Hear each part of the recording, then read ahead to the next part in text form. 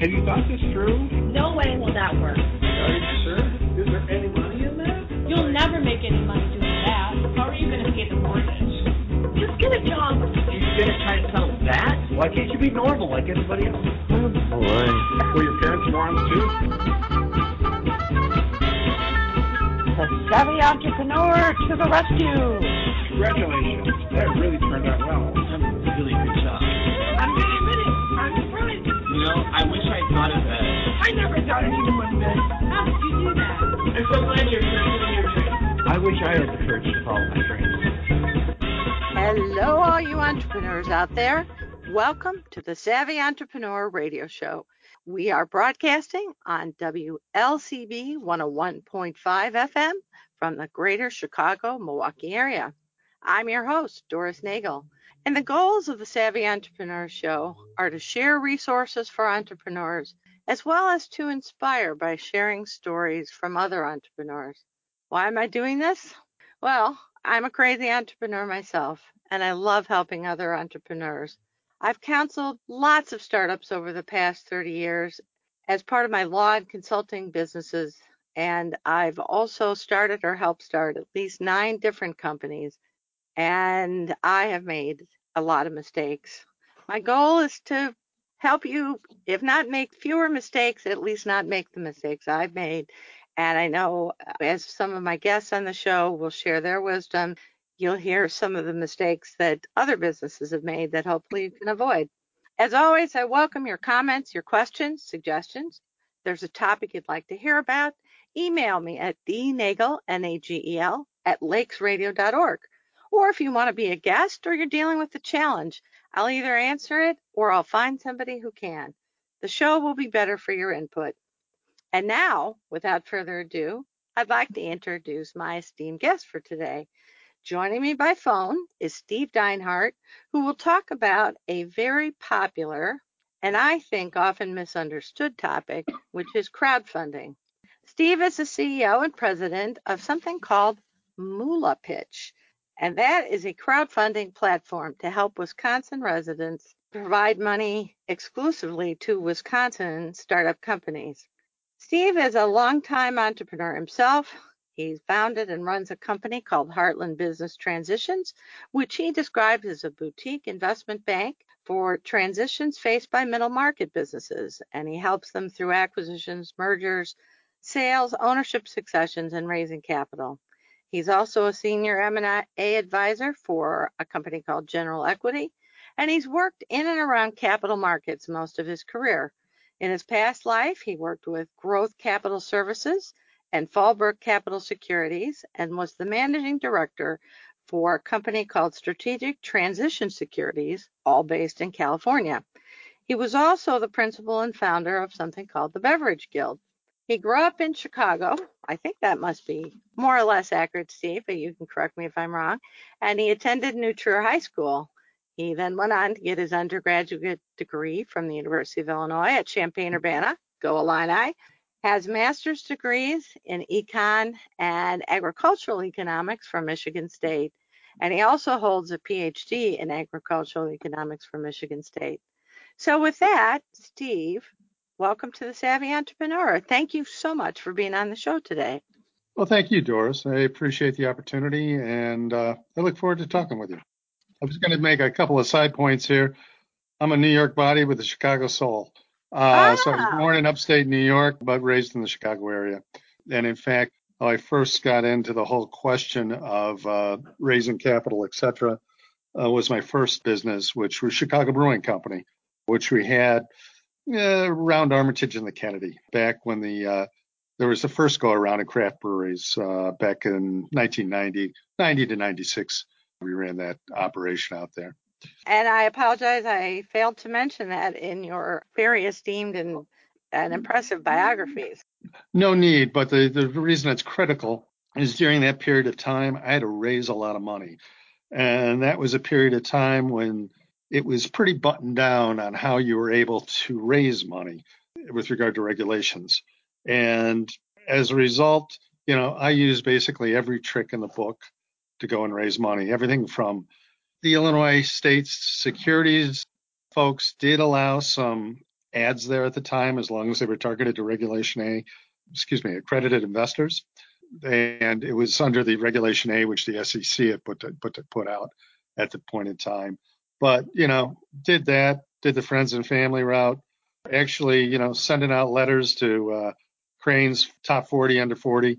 Basically, I do anything possible in order to go out there and raise money. That's why crowdfunding was a strong interest to me. Well, first I have to ask you, since you talked about your New York background, I note for the listeners that you're based in the Madison area today. How did you end up there? My wife decided to buy a business, and I don't need to be based anyplace. So, I basically work virtually. And I hate to say this, the traffic's a lot easier down here, or up here, rather. Madison, having gone to grad school up there, Madison is a lovely, lovely city. It has so many amenities for a city that size. I don't blame you for wanting to live in Madison. It's easier, but I tell you, I love going down to Chicago still. So yeah, it's a fun city. It's in the blood. Just to give the listeners an idea of kind of the whole person, what do you do when you're not advising companies on transactions or helping them with crowdfunding? I prefer to go dancing with my wife. Absent that, I will be cooking up a meal or riding my bike. I do enjoy riding in the driftless area. So lots of hills, no stop signs, stop lights. And this time of year, I'm afraid I'm stuck right in a stationary, but soon I'll be back out on the bike again. Yeah, it's a beautiful place to bike. I can attest to that personally. So switching gears, the topic we're focusing on today is really crowdfunding. Talk a little bit about crowdfunding just generally. What is it and what isn't it?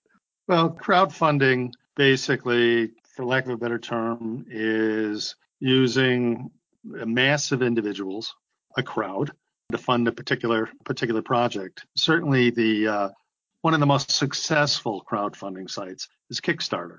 Kickstarter basically started out there as not even a reward system, but basically a altruistic site where people would go and provide funds to a worthwhile project as it went forward. It has certainly evolved. It has evolved to the point that it is viewed by many, certainly by many venture capitalists, as the proving ground for any type of consumer-based product that's out there. If you're going to go out there and put out, whether it be a game, let's use games. You're going to put a game out there, the venture capitalist is going to want to know that you're selling games through Kickstarter. Now, technically, you're not selling anything on Kickstarter. People are just contributing money. But in exchange for that money, you get, a certain type of premium. It may be a button. It may be if it's music, it'll be a CD. If it's a deck of cards, it'll be exploding cats.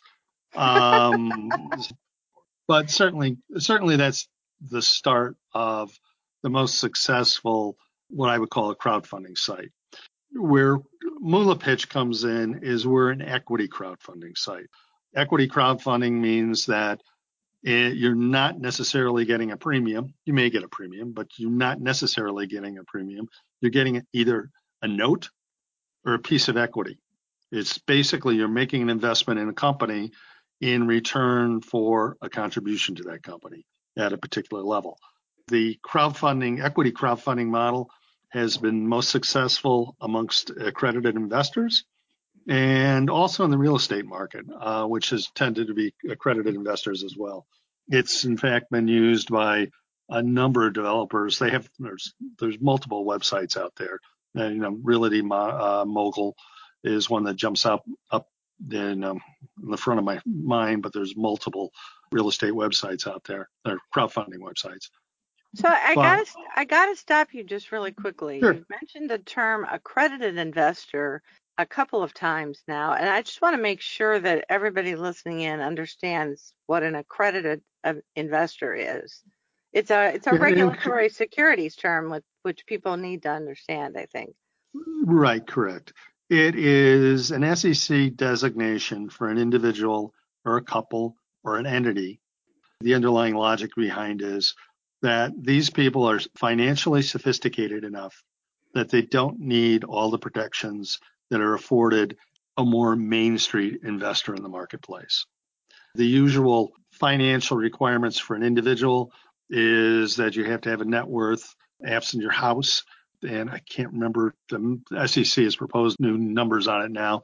It was around $1 million. As far as, or alternatively on income, you have to have income in excess of 200,000 or as a couple in excess of 300,000. The SEC really has not gone and changed those parameters in a number of years. And of course, because of inflation, that has changed somewhat, and they have proposed new numbers. Off the top, I can't tell you what the new numbers are. But basically what it provides is you don't have to have the same set of disclosures that you would have for a Main Street offering. That's basically the accredited investor. So I think you were starting to explain that not all crowdfunding platforms are created equal, that there are differences not only in the kind of investors that it can attract or even maybe the amount that people can contribute, but the types of investments and even whether you get equity or you just get some other sort of premium benefit, right? No, that's definitely correct. Yeah, it varies everything from something which is truly altruistic, a GoFundMe type page where people will basically, say they lack insurance and their child needs some type of surgery of one sort or other, people will go out and raise money for it. Or Right. alternatively, they'll step out and raise money to help some individual that they think is deserving having that type of raise. The next level would be something along the lines of Kickstarter, and there are multiple platforms in this. So I'm just using these as examples. In which case, again, if you don't donate $1 or $5 to a particular individual on Kickstarter, and you might not get anything. On the other hand, you could donate $2,000 and get a special ticket or pass to stay at some place, or a backstage pass for this particular band's show, something along those lines. Then we have the equity crowdfunding sites. If you're on the real estate side, essentially you're receiving either part of a real estate portfolio, which would be an investment fund that's in a number of real estate properties, or alternatively, you're getting a share in a particular building. It's usually a fund, and it's usually blended so that similar to a real estate investment trust, which is basically a fund that's investing in a certain type of real estate. Then you have the equity crowdfunding sites. Some are intrastate, which means they are run by the particular state security entity, not run, but governed by. Mm-hmm. And it restricts investment in any type of offering on that site to individuals from that particular state. So MoolaPitch is a Wisconsin equity crowdfunding site, which means that not only does a business have to be located in Wisconsin, but the investors have to be located in Wisconsin. And the reason for that is it precludes SEC regulation. SEC regulation tends to be very, very tight and very extensive. Yeah. SEC, for anybody who doesn't know, is the Securities and Exchange Commission and is the federal agency that closely regulates equity, which they consider to be really securities in many cases. Yeah, equity is a security, as are debt instruments. Then you do have some sites, Seed Invest, Angel Fund does a little of it, but basically they're sites that are national in their scope. They tend to be we get all sorts of regulatory nuances here, which I really don't want to go into. No, because they're really complex. No, we don't have time, and I think exactly. It's probably some of these rabbit holes are probably topics on of themselves. Right, but there are some national sites where accredited investors can do essentially equity crowdfunding. So that brings us really back to MoolaPitch.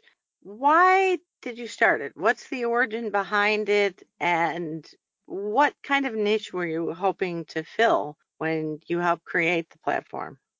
As I alluded to earlier, I had a brewery back in the 90s, and I had massive difficulties trying to raise money without falling out of compliance with securities laws. Basically, you weren't allowed to go out and reach out to people and say, hey, would you like to invest? Well, the point was, if you don't ask somebody, they're not going to even know you're raising money, and therefore you can't do it. But I was able to get around that, not around that, able to deal with the regulatory environment at the time and raise money. When crowdfunding came along, I thought, hey, we finally have the golden solution here for going out there and raising money. And the other thing that I liked about it is in Wisconsin in particular, what you've tended to have, you don't have a very fluid market out here for investing. And individuals have difficulty finding things to invest in.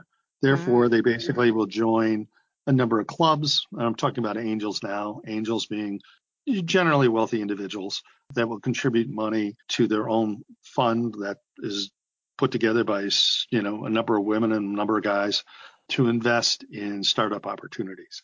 Unfortunately, many of those angel investment funds are pretty jammed up with regard to their ability to invest in deals.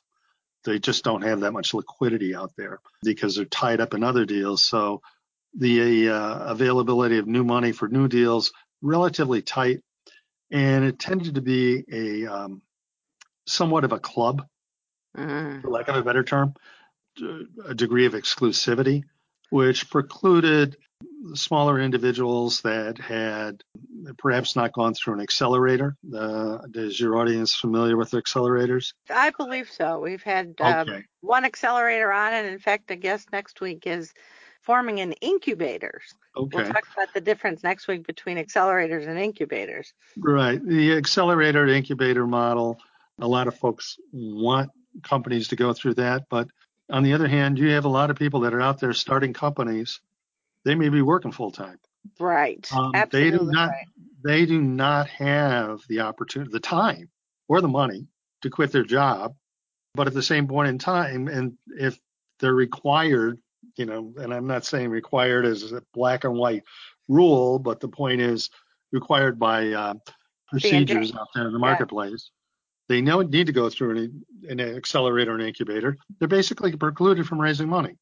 So I saw crowdfunding as a great tool that is open to everybody. Right. That basically it's a democracy. It's basically a democracy for getting out there and raising money, a pure democracy where everybody is potentially equal. And really, to be honest with you, I put a lot of weight in that. It sounds a little philosophical, but the point is that it opened up the market to any potential entrepreneur that was out there. I think the other thing too, just working with some startup companies over the years, one of the other things that makes crowdfunding appealing is the amount of money. I think a lot of angel investors, and certainly venture capitalists, if you get to that phase, have, if you only need $35,000 or $50,000, a lot of these startup companies have said the angel investors don't want to talk to us. We're not big enough for them. Some little companies, that's really all they need. So the crowdfunding model is great in terms of its flexibility to be able to raise 20,000, 50,000, 100,000, whatever that may or may not be of interest to some other kinds of investors. Yes, that's correct. Bottom line is the angel investor is looking for that home run investment. I'll use a Wisconsin case right now, Eat Street, which has been having, a fairly strong return, or an exact science. They're both Madison based, but that's what I'm familiar with. But the point is that folks who invested in that early were able to make a considerable return on their cash, which basically allowed them to offset their losses in other companies. But that's what they're really looking for. They're looking for a strong return.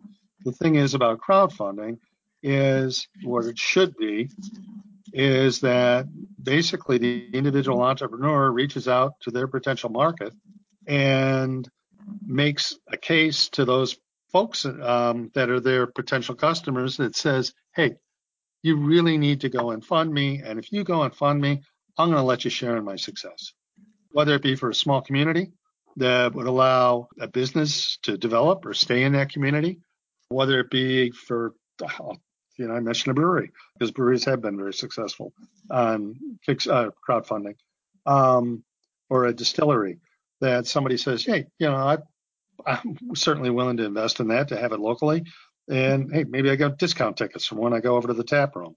If it be a film that somebody's doing, or it can be something as I don't mean pedestrian in a pejorative sense, but the idea of having a common meeting space in a particular community. So it allows folks to raise money for something that is truly a Main Street business, and it also allows somebody to build on their relationships, and that's extremely important because the old saying is you don't invest in a business, you invest in the individual. That is correct, I believe. So I'm sure every crowdfunding platform has its own process to be featured, I guess, I'm not sure if that's the right word, on the crowdfunding platform. What does the process for being listed or featured on MoolaPitch look like, just in a nutshell? Well, the process that we're not using right now, but we were using, is basically somebody expressed interest. If they expressed interest, we asked them for a set of papers, basically what their proposal was. Well, number one, we wanted to know they're a real entity. That's through documentation. Number two, we wanted to know that they had some sense of a business plan. If they're going to raise money, how they're going to use that money. Number three, we needed a copy of the business plan. And first, we took those in with an application fee, basically to decide if they're truly a candidate to go out and raise money. And I don't mean a candidate in the fact that they were going to be successful, because you can't predetermine who's going to be successful. There's many very billion-dollar companies out there that I wouldn't expect it to be successful. But the point is that you do want to make sure that somebody's real, and that you're not simply investing in somebody's Cancun vacation. So, from that perspective. Yeah, I'm sure there are some doozy stories out there of people. I'm sure there. It's fraud. What can we say? But the point is to make sure that these people are legitimate, and then from that perspective, what we counsel them in is, number one, we counsel them on the approach to crowdfunding. We'd have them list out a set of questionnaires, and that could be poured into a format that we'd ultimately be able to go and list on our site for the investment. We had to have them put documents together. For example, investment documents, number one. And there's some legal cost to this. You have to remember that, because you're raising money and you have to put together the papers to raise money.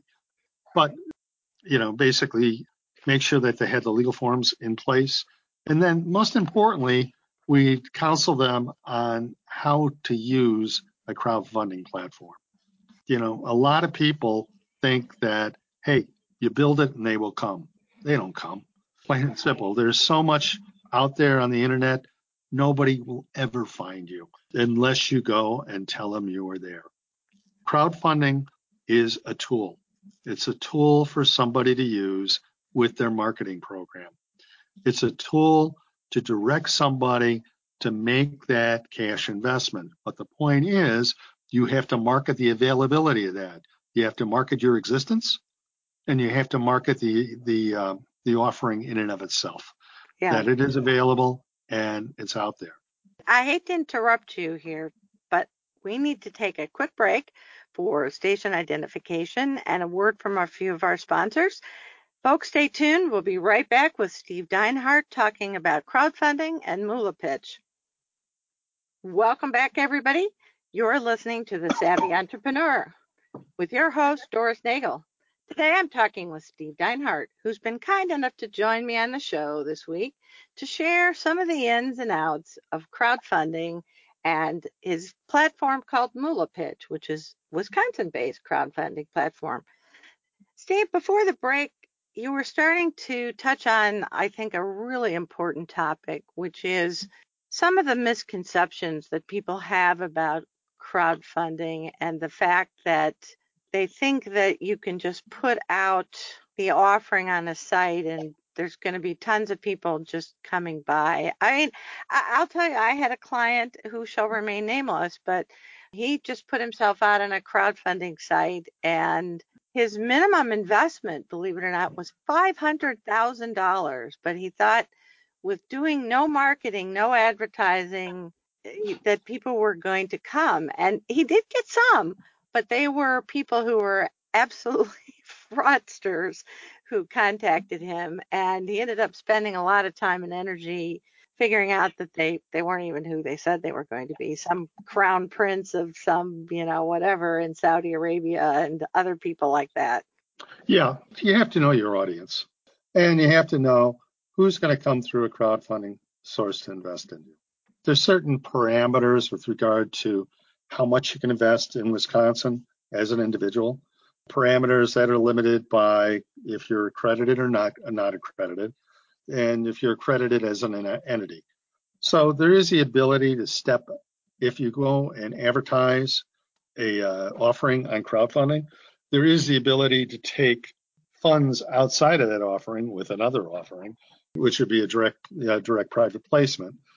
But, the idea of having someone come through the internet and invest $500,000 in your particular idea, it just ain't going to happen. A large deal like that, it's going to go through attorneys, and you're going to end up paying a pound of flesh for that pound of gold. So that was certainly a naive approach.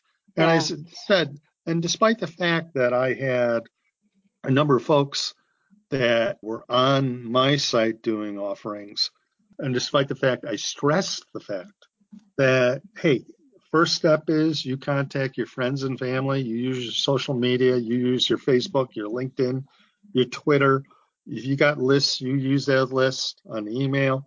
Now, shame on me to an extent that when we came out, there was still some question with regard to the regulation by the Securities and Exchange Commission on social media with fundraising. Really? Talk about that. I don't know. At the time, there was a question that if you went and put an offering in on your email, okay, that you emailed all your connections, because those connections might have been outside of Wisconsin, given that you're a Wisconsin entity, then you would run afoul of the SEC laws because you'd be doing what they considered an interstate offering. Yeah, that's tough too with social media being so pervasive. I mean, so you put a few tweets out there or something on a Facebook platform. It's a lot of work to make sure that the people, I mean, if somebody lives in Wisconsin part of the time and in Florida part of the time, is that really an investor, Yeah, you can't do it. You just can't do it. I mean, it's totally impractical for any small entrepreneur to go and do that. Now, the SEC changed the law. They changed the law in October, and they went and said, okay, you can put it on your social media, but any of those investors who come on board have to say that they're within state. Okay, they're interstate investors, intra, which was compliant, and that was fine. However, I launched in November, and the change in SEC regulation was passed at the October meeting, but it wasn't effective till March. Oh, wow. And the unfortunate thing is, despite the fact I felt the SEC is no way going to do this when they've already made the law change, they're not going to come after a small entrepreneur that's raising money. Those clients that had very good legal counsel were advised, do not do anything with your social media until at least April. Okay.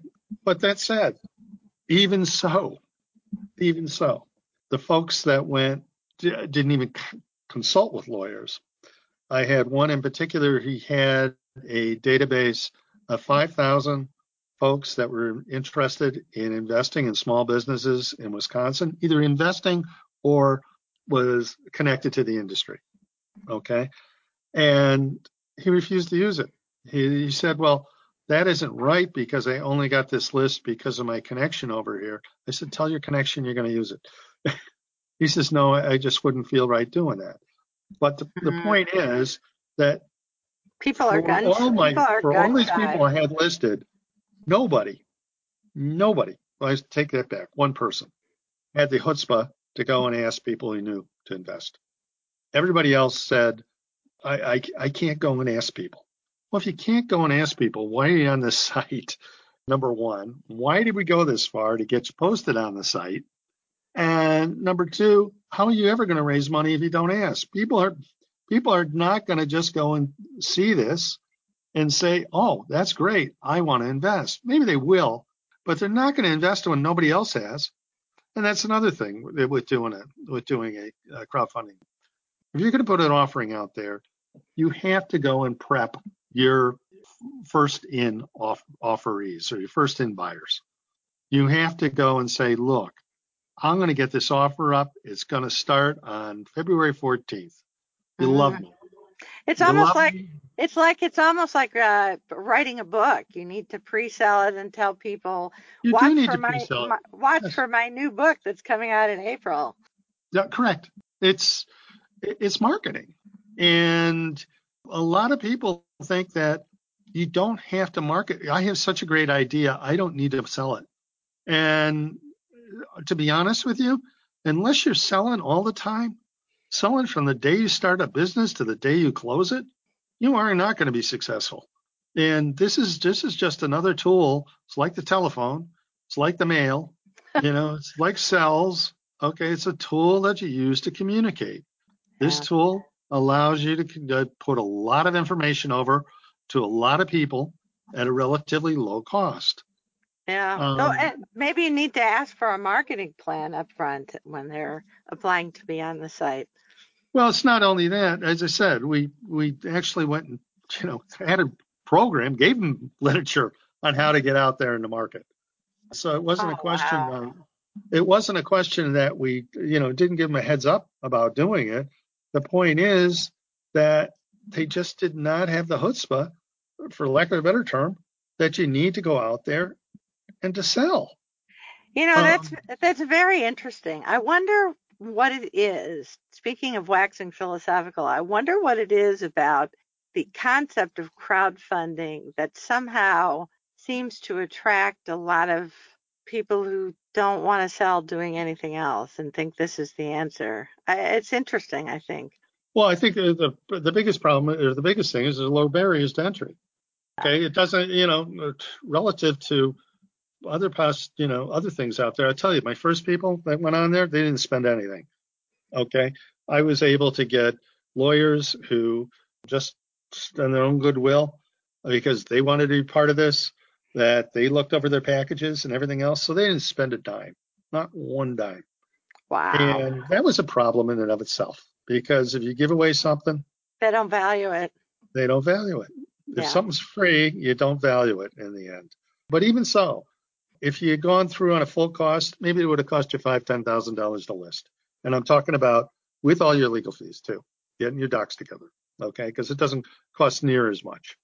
And the point is that that's a lot cheaper than going and getting a private placement memoranda that's done and been approved by your legal firm, which that can cost $50,000, $100,000.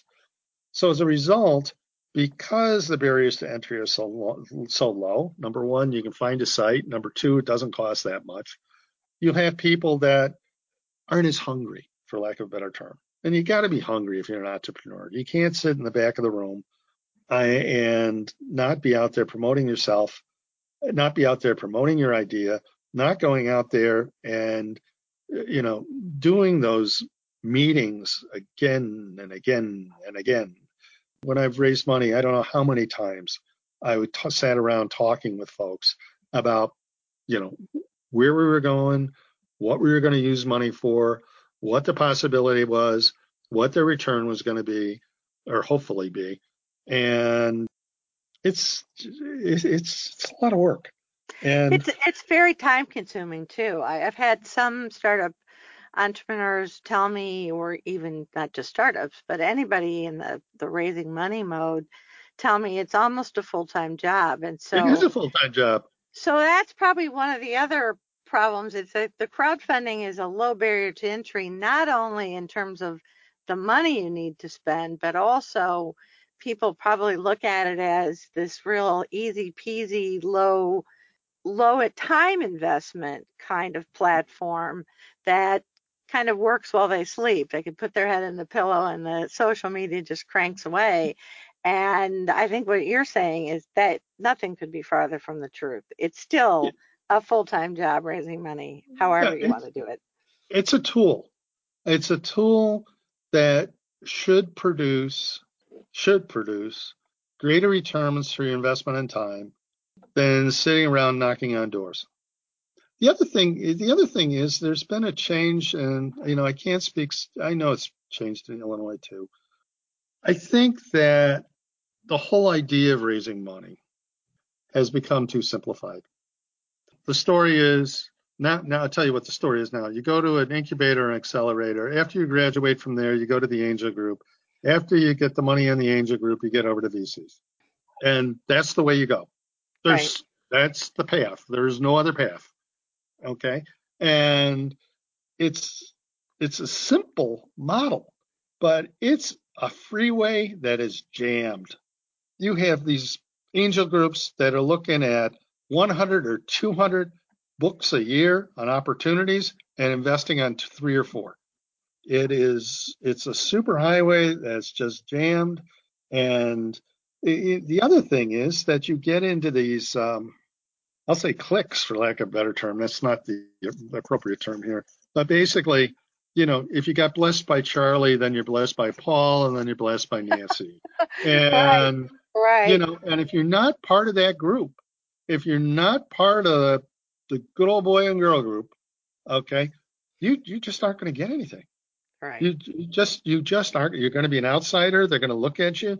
They'll give you some time, maybe, and that'll be it.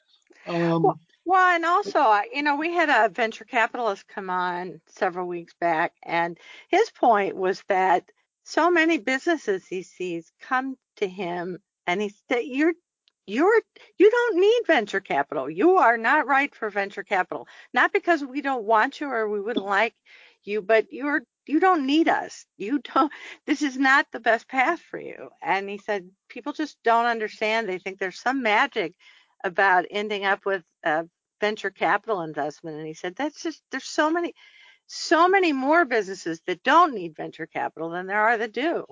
Yeah, no, there are. And the other thing is, in venture capital, you have to think of the type of returns they're looking for. They're looking for a 10, 20 time return on their investment. And most, that was another thing, in the crowdfunding that I felt was important, that you could do Main Street businesses. You could go and do a coffee shop. You didn't have to be the next Facebook app. All right. I mean, you could be somebody that's making a reasonable living, gets a good reasonable return down to their investors, and you didn't have to make $1 million. Right. And the venture capital people, I mean, it used to be when I had that brewery and I was out raising money, the hurdle was $2 million. Okay, this is early 90s, late 80s, early 90s. I'm dating myself.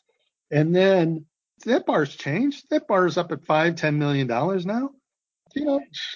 Most businesses out here wouldn't know what to do with $5-10 million. Absolutely.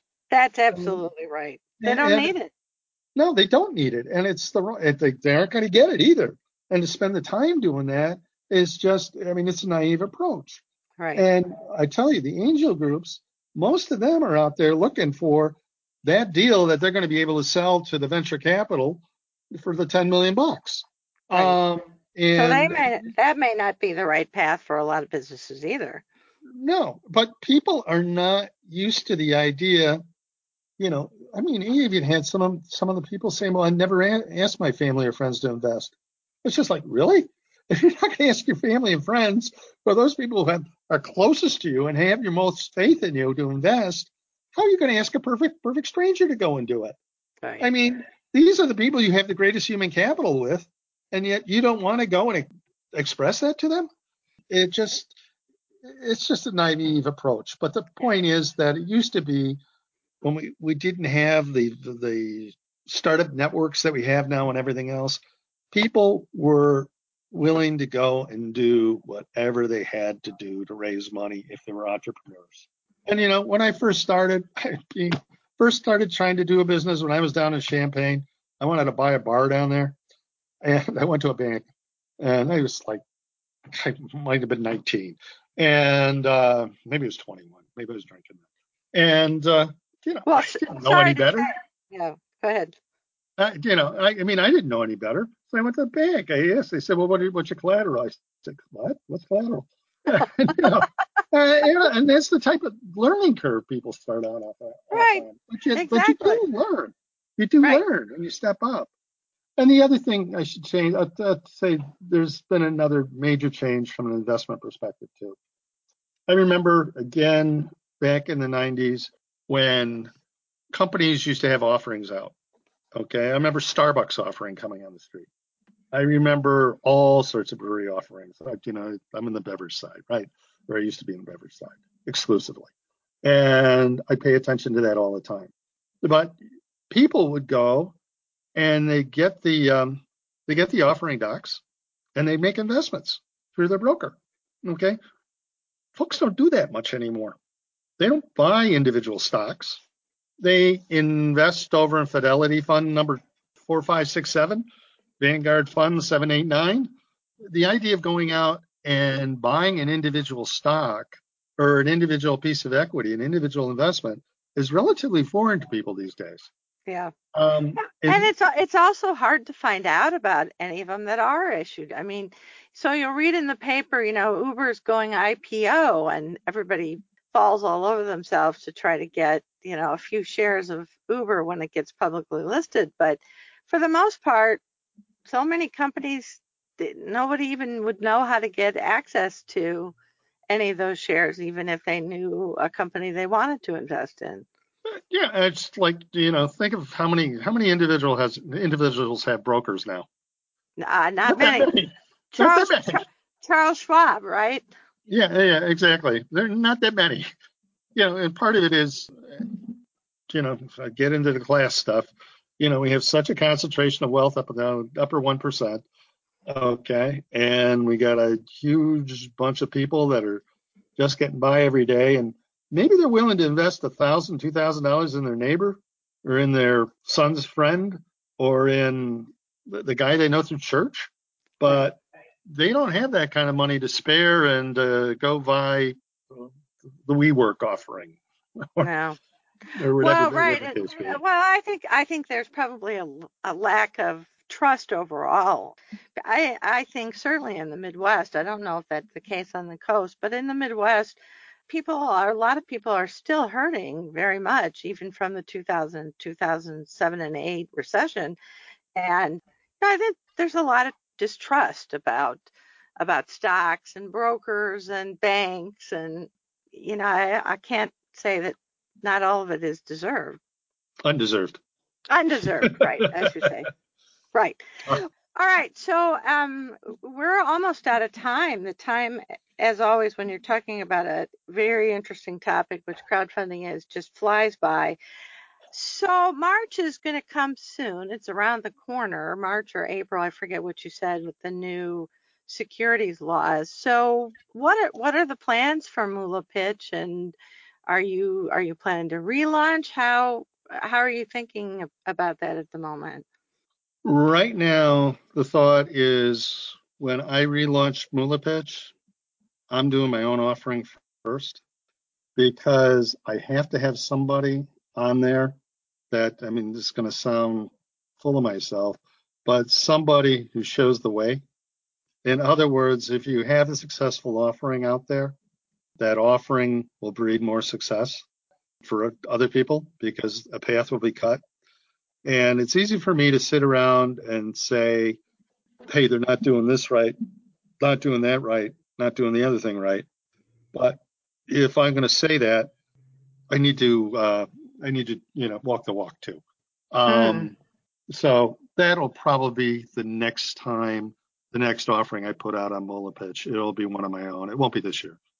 All right, so stay tuned, folks. This will be a very interesting story to follow. And Steve, Maybe with a little luck, I'll be able to get you to come back on after you've reinvented the platform and share the story, because I'll be very interested to see how it plays out.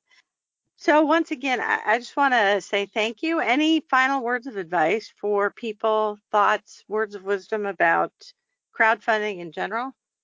No, I mean, the words of wisdom are, hey, crowdfunding is a tool. Use every tool you have in your bag. You have a great idea, go out there and sell it. Believe in yourself. Don't take no from anybody. If they ignore you, then go to the next broker. They say no, go to the next guy. Somebody, 1 of 10 is going to say yay and go and invest in you. If you believe in yourself, you'll raise the money. Thanks so much again for being with us today, Steve. All right. Really Thank you, appreciate Doris. it. That is our show for this week, folks. Thanks so much for listening. And thanks again to our guest today, Steve Dinehart from MoolaPitch, as well as Heartland Business Transitions, his other job. I hope you found it as interesting and insightful as I did.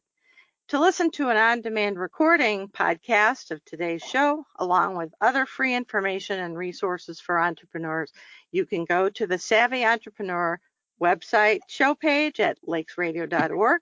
You can go to my consulting website, which is globalocityservices.com, or my law website, which is forsythialaw.com. Now, be sure to join us next Saturday when our guest will be Michael Rosen. He's busy building a healthcare company incubator called Helix 51, which is based at Rosalind Franklin University. And for those of you who aren't familiar with Rosalind Franklin, and I have to admit I was one of them before I met with Michael, it's based in the far north suburbs of Chicago and is probably the least well-known of the Chicago area's 5 medical schools. So he's got some very interesting things going on at Helix 51. It'll be an interesting listen. Don't miss it. And until then, I'm Doris Nagel, wishing you happy entrepreneuring.